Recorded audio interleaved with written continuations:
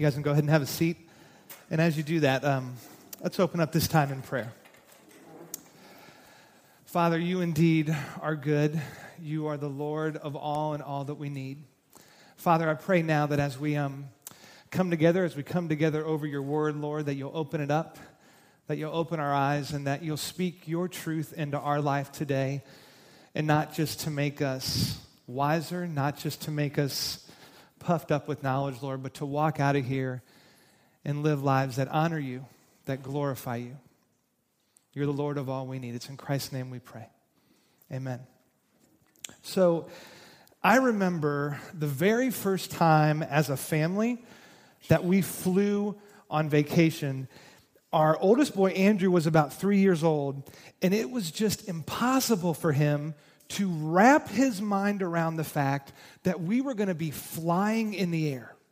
He just couldn't understand it, and he had so many questions. And I thought, okay, I don't really understand how it all works, but I thought I can handle the questions of a 3-year-old. I was wrong. Our conversation went kind of like this. Andrew came in and said, Daddy, how are we going to get to Disney World? And I said, well, Andrew, we're going to fly. It's going to be great. We're going to fly. He said, Daddy, people can't fly. I said, Andrew, you're right. I said, but we're going to be on a plane. He looks at me and said, well, how does a plane fly? I'm not quite sure, but I gave him the 3-year-old answer. I said, it has wings. He said, kind of like a bird? I said, exactly like a bird, and I think the conversation's kind of over. But then, out of left field, he hits me with a theological question. How does theology come into this? He says, Daddy, does God make planes? No, Andrew, God doesn't. People make planes. People make planes? I said, yeah, and I'm not quite sure, but this makes sense to me. I said, Andrew, there are these really big factories, and they have metal and plastic and all kinds of stuff, and they make it, and then they put wings on the plane, and there's tires, and there are engines. And he said, tires and engines like a car? And I said, exactly like a car. And he said, Daddy, cars can't fly. And it was at that moment that I realized that I had lost. Because that was about as far as I could go. Because really, I knew as much as he did about flying. I mean, but even though I understood so little about flying, that had never stopped me from going to the airport and getting on a plane and hopping in this metal tube and just believing that even though I couldn't explain it, that it was undeniable that planes can fly. That you go to the airport, you get in, you never think, well, how does this work? You just get into the plane because you know it's going to take you there. You can't explain it, but it's undeniably true. I had a friend I used to work with at a church, and we were supposed to go to a conference, and we were supposed to fly there. And we got the tickets, and we're all set to go a few days beforehand, and I started to realize, this guy's terrified to fly. And about a day before, he said, Tim, I know we're supposed to go tomorrow. I'm not going. There's no way you're getting me on a plane. And I thought, well, didn't have a lot of luck with Andrew, but I think maybe adult to adult, I can kind of talk him down. And I said, Justin, here's the great thing about flying. The great thing about flying is this. When you get on that plane, one of two things are going to happen. You are either, in a couple hours, going to end up at the conference, or you're going to end up in the arms of Jesus. It's a win-win. That is not at all what Justin wanted to hear. But I mean, come on. There are so many things in our life that we can't explain how they work. We have no clue how they work, but we just know it's undeniably true. They work. I mean, I can't explain to you how a plane works, but I fly. I can't explain to you how the internet works, but I mean, all of us are probably going to be on the internet at some point today. For you, and I know this was true for me, when I turned 16, I didn't say, okay, Mom, okay, Dad, I know every other 16-year-old is going to get their license, but here's what I want to do this year. I want to go and take a class on the fuel-injected engine. I want to learn how to take apart an engine and put it back together. Now, come on. We didn't do that. You're 16. All you cared about were getting the keys from Mom and Dad. For me, I was 16, asked Mom for the keys. A few weeks later, I hit a guardrail. Maybe I should have taken a class. But I mean, all of us, experience has shown us that you don't have to understand everything to believe in something. And every day we live by that principle, don't we? I mean, every day you use things, you go places, all these kind of things you do, and you don't understand how the whole apparatus works. You don't understand how everything kind of fits together. You can't explain it to anybody, but it's undeniably true that it works, so you just go with it. It's the principle, and it's really kind of the point of this morning's message. It's the idea that in life, what is undeniable always overcomes what is unexplainable. And the story that I want us to look at today, it's in John chapter 9, if you brought your Bibles. It is by far, I think, the funniest story in the Bible. You might not think the Bible is a funny story, but trust me, this is a funny story. And what we're going to see highlighted in this passage is the tension that comes, spiritually speaking, when there are all of these unanswered questions, and all of us have them. No matter how long we've followed Christ, or if we're not even a believer, we've got some unanswered questions about our faith. But what happens when the unanswered, the unexplainable, meet face to face with the undeniable? It's a fantastic story. We're going to be in John chapter 9, and we're going to begin in verse 1. And here's how our story begins. Talking about Jesus, it says, as he went along, he saw a man blind from birth. So his disciples asked him, Rabbi, who sinned, this man or his parents, that he was born blind? Now, I think this is fantastic because from the very beginning of this story, Jesus' closest friends, I mean, think about what these guys had seen. These guys had seen Jesus heal the lame. These guys had seen Jesus bring people back from the brink of death. Just a few days earlier, these same people had seen Jesus have thousands of hungry people in front of him, and they took a little boy's lunch and fed the entire group. I mean, these guys have seen Jesus do the miraculous, but in this case, they missed it. And I love that about Scripture. I love that Scripture doesn't gloss over the errors, doesn't hide the fact where they miss it, because when I see the disciples miss it, I think there's hope for me. Because look at how this story begins. Not one of the 12, not one of the disciples, after seeing the blind man, not one guy walks up to Jesus and says, Jesus, come here. The blind guy, how about you do that thing you do? I'm not sure how that works, but come on, how about you give him his sight back? Not one guy asked Jesus to heal the blind man. Not one of them even, he's a blind beggar. Not one of them even takes up a collection. I mean, they would make horrible pastors, right? I mean, not one of these guys takes up an offering to help the guy out. But it's one of the things for me that makes Scripture so relatable. A bunch of guys, just like you and me, who occasionally knock it out of the park. But more often than not, they just miss it. They mess up. They miss the obvious. Here, this story begins. They don't ask Jesus to help this poor man. They ask for a theological explanation on suffering. So watch what Jesus does. Verse 3, Jesus says this. He says, neither this man nor his parents sinned, said Jesus. But this happened, and this can just rock your theology. He said, but this happened so that the works of God might be displayed in his life. Jesus says, okay, guys, you want to talk about theology before we help them? Okay, here we go. Try to wrap your mind around this. Jesus says, this blind man, he is not blind because of someone's sin. That's not the reason. But this guy has been blind from birth to serve my purpose on this day. Jesus says, hey, I know it sounds unfair that this guy's been suffering for 20 or 30 or 40 years, but if you guys just knew the whole story, people are going to be talking about this guy and this day for thousands of years. In fact, if Jesus was just kind of unpacking this whole thing, he would say, his story, his suffering is going to lead some people to faith.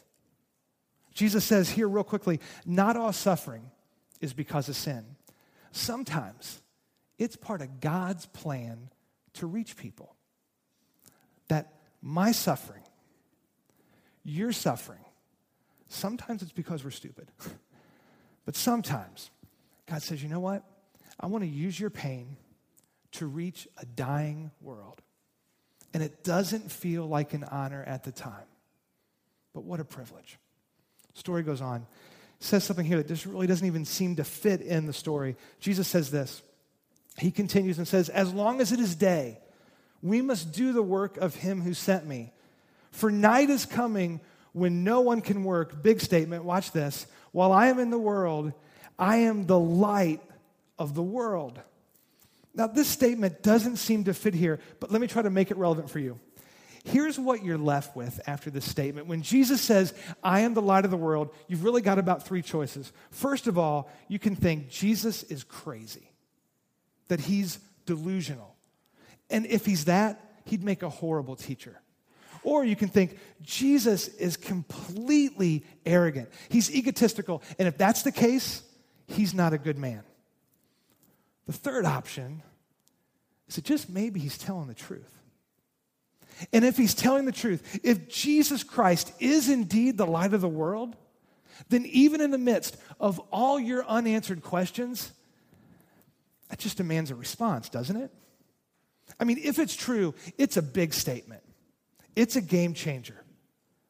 But still, Jesus Christ, this man, the light of the world, that's hard to believe. And Jesus, as he's there, he realizes the doubts and the thoughts that are going through people's minds as to the veracity of that statement. So watch how he leverages this opportunity. The story really kind of kicks off here. It's so powerful. Look at what happens. So having said this, verse 6, having said that he's the light of the world and that kind of percolating in people's minds, Jesus walks over and he spits on the ground.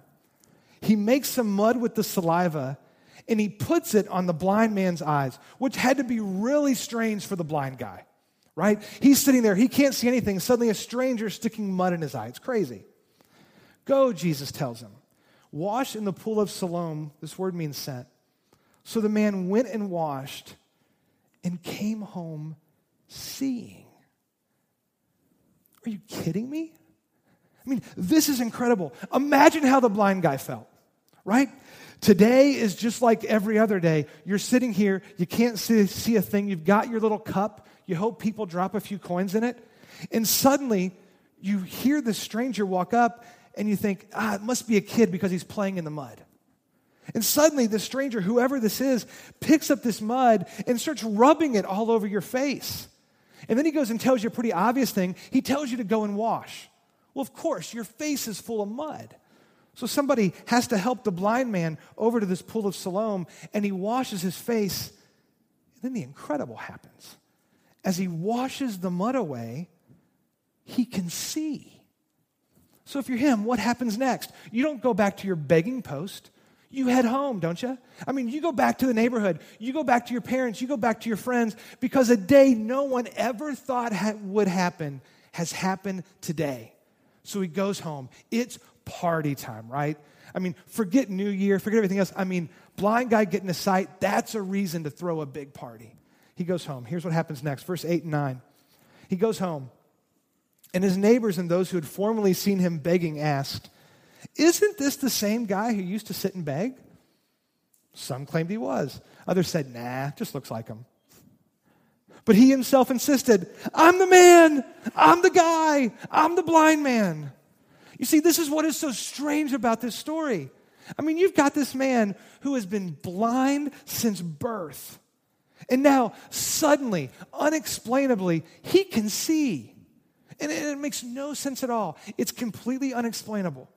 And before we get too critical here, I mean, that's us a lot of times, isn't it? I mean, we miss God because of these obstacles that we've put up. We miss God sometimes because of these questions that we just can't get an answer to. And that's exactly what happens here. All of a sudden, his neighbors, he shows up and he can see, and they end up in an argument because they just don't understand how a blind man can see. The story goes on, verse 10. They say, "So, how then were your eyes open?" They demanded. "We need an explanation. We can't believe until we get some answers." So here's what he says. He replies in verse 11, and he doesn't really know, at least not the details. He said, the man they called Jesus made some mud. He put it on my eyes. He told me to go to Siloam and wash, so I went and washed, and then I could see. But who cares? I can see. I don't know how this happened. All I know is what I told you. I know it doesn't make any sense at all. Mud in your eyes does not give your sight back. It does not heal you. But who cares, guys? I can see. Verse 12, where is this man? They asked him. I don't know, he said. I didn't see where he went. Okay, I added that last part. He's a blind man. He doesn't know where Jesus is. He didn't see him. The story goes on. It's just incredible. I mean, you're expecting a party, aren't you? So they brought to the Pharisees the man who had been blind. It's kind of like being taken to the principal's office, right? I mean, poor guy, his only offense is that this morning he woke up and this evening he's healed. That's the only thing he's done today. And here, if you're kind of doing this dramatically, the scary, ominous music kind of starts to play here. Because it says, now on the day on which Jesus had made the mud and opened the man's eyes was a Sabbath. Oh, Jesus. You should have known better than to do this on the Sabbath. Come on. You can't do that. It says, therefore, the Pharisees also asked how he had received his sight. And he said, he put mud on my eyes, and I washed, and now I see. Is this where the party starts? Now it's official. The Pharisees come on. Is this where the party starts? Can somebody get a band? If we can't afford a band, get a DJ. I don't care. Let's dance. Let's party. I can see. I mean, this is it, right? The story goes on, verse 16. It said, some of the Pharisees said, this man is not from God, for he does not keep the Sabbath. Now, this is where the story gets a little tricky for us. Let me reinterpret that verse for you. This man is not from God because we know what God is like. Because we know what God does, because we've got God here in this little box. We know what God does and what God doesn't do. We know how God acts. We have God completely under control because we know God like no one else does. And since we know exactly what God is like and what God would and wouldn't do, we know there's no way that God gave you your sight back. End of story. That's what they're saying, right? And you hear that, and your gut reaction is, what a bunch of narrow-minded, arrogant, egotistical people, right? I mean, to think that they would know so much about God, that they would know beforehand everything God would or wouldn't do. Maybe not so fast. Because I'm not sure about you, but I know a lot of times I've got the same struggle. Maybe God calls you to faith in him, and you're here this morning, but you still haven't decided to follow him because you need to get some of your questions answered first. And questions in and of themselves aren't wrong, but they become an excuse for you to following Jesus. For you, the unexplainable has overcome the undeniable. Or maybe for some of you, maybe God has called you to serve him in a new way. But man, as you've thought about it, there are a whole lot of questions. It's going to be uncomfortable. It's going to require sacrifice. It might require you to move or change jobs. So you keep saying no until you've said no so many times that it just becomes routine. You see, in this story, it didn't make sense to them. They had too many questions, so they refused to believe it. The story goes on, the end of verse 16. It says, but others asked. Everybody's got questions, so many questions. How can a sinner do such miraculous signs? In other words, it's undeniable the guy's got his sight back. So the people were divided. I mean, this is beautiful. There's this argument going on back and forth. Some people are saying, can't be from God because God would never do this. Too many questions. Some are saying, but come on, guys, it's got to be from God because a blind man, who hears of a blind man getting his sight back? So they're arguing back and forth, and slowly, the guy who can see for the first time in his life has slowly walked off to kind of the corner, and he's sitting over there, and he's thinking, I don't care. Can't we have just a little party? Won't somebody give me a piece of cake? Right? Finally, they turned around again to the blind man, And they said, this is great. What have you to say about him? It was your eyes he opened. And I think he said it this way, more like a question. The man replied, he's a prophet. I don't know. I mean, I haven't even seen him yet. I don't even know what the guy looks like. I went home. I thought we were going to have this huge party because, guys, I can see. I don't know who he is. I have no idea why he healed me. I don't know if you're supposed to heal on the Sabbath. And guys, I don't really care. I can see. Why are we so focused on what is unexplainable when we're missing what is undeniable? I can see. The story goes on. The Jews still didn't believe that he had been blind and had received his sight until they sent for the man's parents. It's amazing. Now, real quick, why do you think they didn't believe that this man had been born blind? You know why? Because they didn't want to believe. Because this didn't fit their God paradigm or their God box. They believed, the Pharisees believed, and so many of us, we struggle with this, don't we? We believe that God is predictable. We believe that God is controllable. And they had no room for God to move in a new and in a fresh way.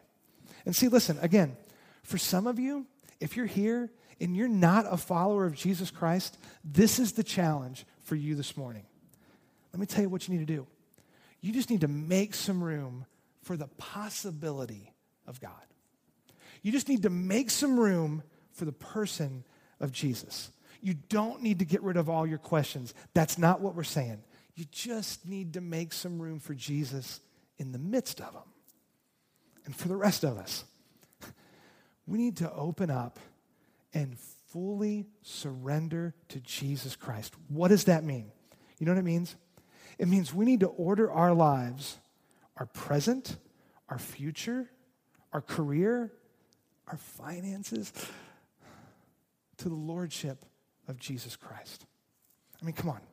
If you're here and you've already chosen to follow Jesus, if he's already called you and you've already accepted him, if you've already made him Lord of your life, then man, just let him have all of you.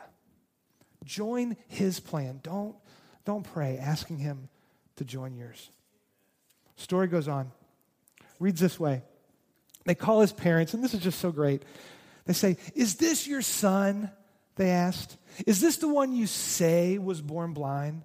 How is it that now he can see?" Now it gets tricky. His parents start with the undeniable. Watch this. They say, "Well, we know he's our son," the parents answered, "and we know he was born blind, but how he can see now or who opened his eyes, we don't know." And I'm thinking, we don't care. He can get a job now, right? Then they look over and they say, what great parents, right? Ask him. He's of age. He'll speak for himself. Thanks for having my back, Dad. Appreciate it. Now, his parents said this, and this is very important. Next verse. His parents said this because they were afraid of the Jews. For already, key part, for already the Jews had decided that anyone who acknowledged that Jesus was the Christ would be put out of the synagogue. And what that means, and you think put out of the synagogue, you go down the block to a new church. Not what it meant here. It means you're kicked out of society. It means who you can associate with, where you work, where you live, who you can marry. All those things change if you get kicked out. It's a really big deal. That's why his parents said, verse 23, he is of age, ask him. If you're following along in your Bible and you've got a highlighter or a pen, you want to circle these verses or just focus on them on the screen. The verses or the words that say, already the Jews had decided. That's key to this passage. Because listen, maybe you're sitting here this morning and you feel like kind of picking on you a little bit.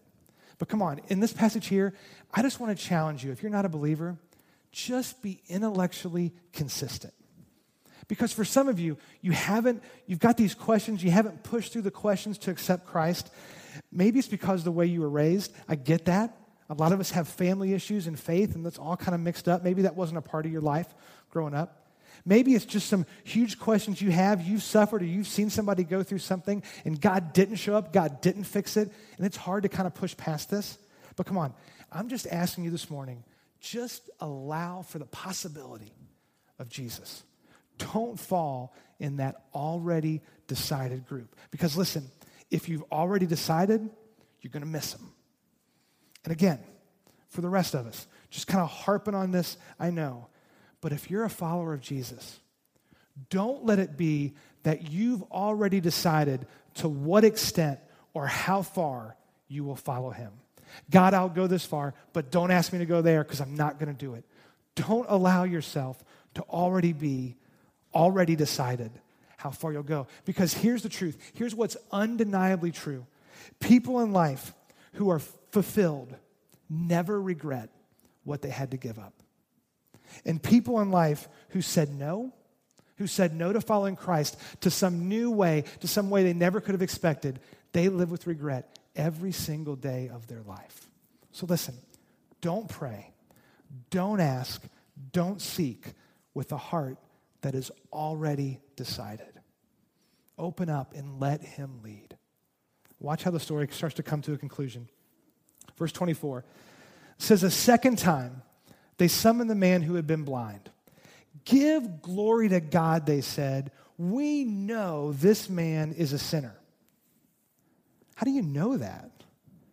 Simple for them, right? Because we know what God would do and what God wouldn't do, what he should do and shouldn't do, because we've got God in this tiny little box.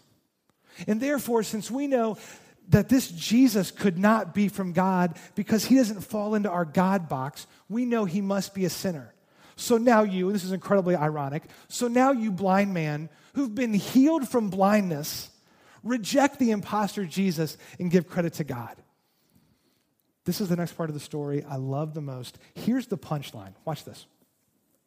The blind man replied, whether he is a sinner or not, I don't know. But there's one thing I do know. In other words, pause real quick. I don't know where he's from. I don't know what he looks like.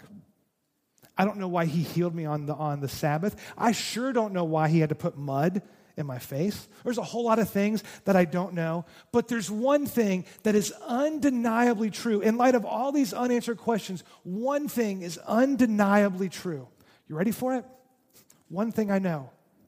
I was blind, but now I see. And if he could go on, he'd say, and it doesn't matter to me if God is supposed to act that way or not. And it doesn't matter to me who sent him. To be completely honest, I don't care about any of that. All I care about is the fact this morning I was blind and now I see, and I really wish I wasn't looking at you guys. If I could see anybody, I would have picked somebody else. But it's undeniably true. I can see. And since I can see, and this guy did it, guys, come on, he's got to be from God.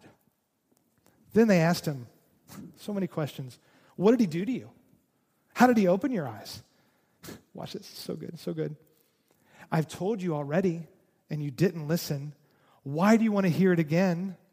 Do you want to become his disciples too? And you're like, yes, just give it to him, right? I mean, you're cheering this guy on. You wish you could be there. I mean, what an answer. I mean, they're just pounding him, and this guy just comes out swinging. The story goes on, 28 and 29. It says, then, poor guy, blind his whole life, and then today happens. Then they hurled insults at him and said, you are this fellow's disciple, but we are disciples of Moses, trying to pull rank. And we know that God spoke to Moses, but as for this fellow, we don't even know where he comes from. And since we don't know, and since we can't explain it, it must not be true. After all, they're the Pharisees, and they think they know everything there is to know about God. So we can't, and we won't believe it. Finishes up this way. It says, the man answered, now that is remarkable, verses 30 to 34. Now that's remarkable. You don't know where he comes from, yet he opened my eyes. Guys, this isn't really hard to figure out, right? I mean, because when you heal a blind man, it's pretty evident you come from God. I mean, Sorry, fellas, never been to seminary, never really studied much about this, but this is simple. This is first grade stuff. You heal a man, you're from God. Jesus has to be, right? He says, we know that God does not listen to sinners. Theology is a little off. But then he goes on and says, he listens to the godly man who does his will. Nobody's ever heard of opening the eyes of a man born blind. If this man were not from God, he could do nothing. Makes sense, right? To this they replied, you were steeped in sin at birth. How dare you lecture us? And they threw him out. It's amazing, isn't it? I mean, a few hours ago, this man was blind with absolutely no hope of ever seeing again. I mean, he didn't even consider getting his sight back one day. Then he meets Jesus, and Jesus heals him, and he goes home. There's no band, there's no party, no DJ, no cake. I mean, nothing for him. Instead, they call in the religious leaders, and they kick him out. See, it might be undeniable that you are healed, but until we can explain it, no way we're going to believe it. Now, this next part is one of the most tender parts of Scripture. It's so beautiful how the story comes to a close. Watch what happens next. Verses 35 and 36. It says, Jesus heard that they had thrown him out, and when he found him. You know what that means? That means Jesus went looking for him. You know what that means? That means Jesus said, yeah, whatever I'm doing is real important, but something else is more important. One of my guys, he's having a rough day. I got to go and find him. When he found him, next part, 2 words, he said. Now remember, be the blind man for a minute. You've just got your sight back. You've never seen Jesus. You have no idea if he's tall or short. You know nothing about him. But that voice that told you to go wash in the pool and then your sight came back, that is a voice that you will never forget. You're lost. You've been kicked out. Jesus comes looking for you, and he finds you, and he speaks, and that's the man. That's the voice. Look at what Jesus says. He asks him a question. He says, do you believe in the Son of Man? Who is he, sir? The man asked. Tell me so that I may believe in him. Well, ex-blind man, don't you need an explanation? Nope.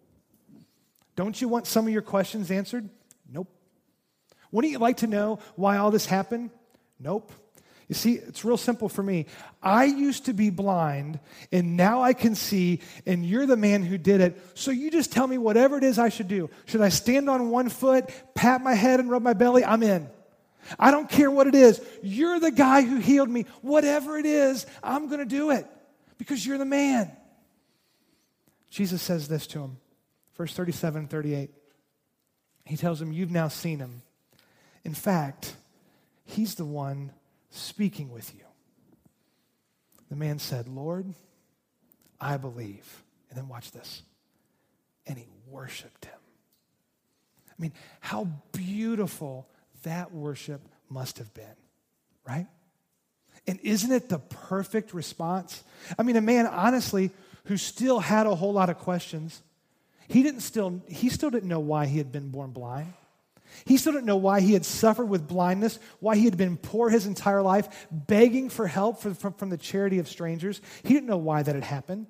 He didn't know why Jesus hadn't come sooner to heal him. Certainly he could have come sooner. He had all of these questions. But when he stacked up all of those questions, good questions, against the undeniable truth that Jesus healed him, questions were still there, but they didn't stand a chance against what was undeniably true. The undeniable Jesus wins every single time.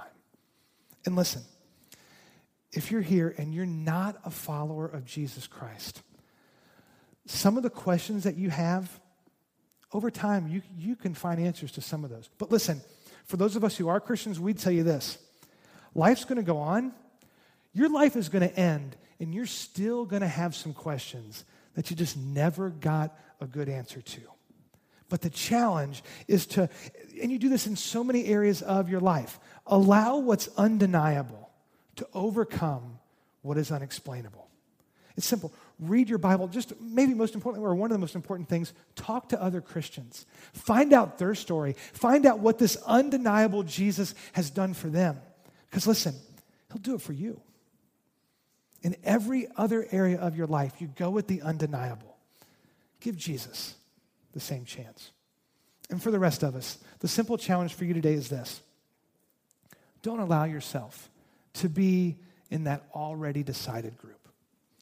Don't allow yourself to say, I'll follow you this far. I'll accept what you've done for me, but I've already decided I won't do this. Try, as hard as it is, knock down the walls of your God box, because all of us have one. Follow him. Go wherever he leads. Let's pray. Father, you're good. You are so good. God, I know that even this day, as I sit right here, there are questions that I have about you, questions of why certain things happen or why other things didn't happen. And God, I don't know if I'm ever going to get an answer to them. But Lord, I know there's other questions that I have that as time gone on, Lord, you've opened my eyes to answers for them. But God, all those questions, as important as they are, don't mount up to anything when they're compared with what you have done for me. Lord, that when I was kicked out, when I was alone, when I had no hope, you came looking for me. And it's undeniably true that you love me. God, I pray your Spirit today just works in our hearts, works in our souls, our spirits, and just rises up faith, brings us to the place, God, where we can accept what you've done for us and we can follow wherever you lead us, regardless of the questions that maybe stand in the way. God, forgive me for placing you in a box. Forgive me for limiting what you can do in my life. God, help me every day to continually give you all I am. Father, I love you. Thank you for your grace and your mercy. Thank you for Jesus. Holy Spirit, come fill us up in Christ's name.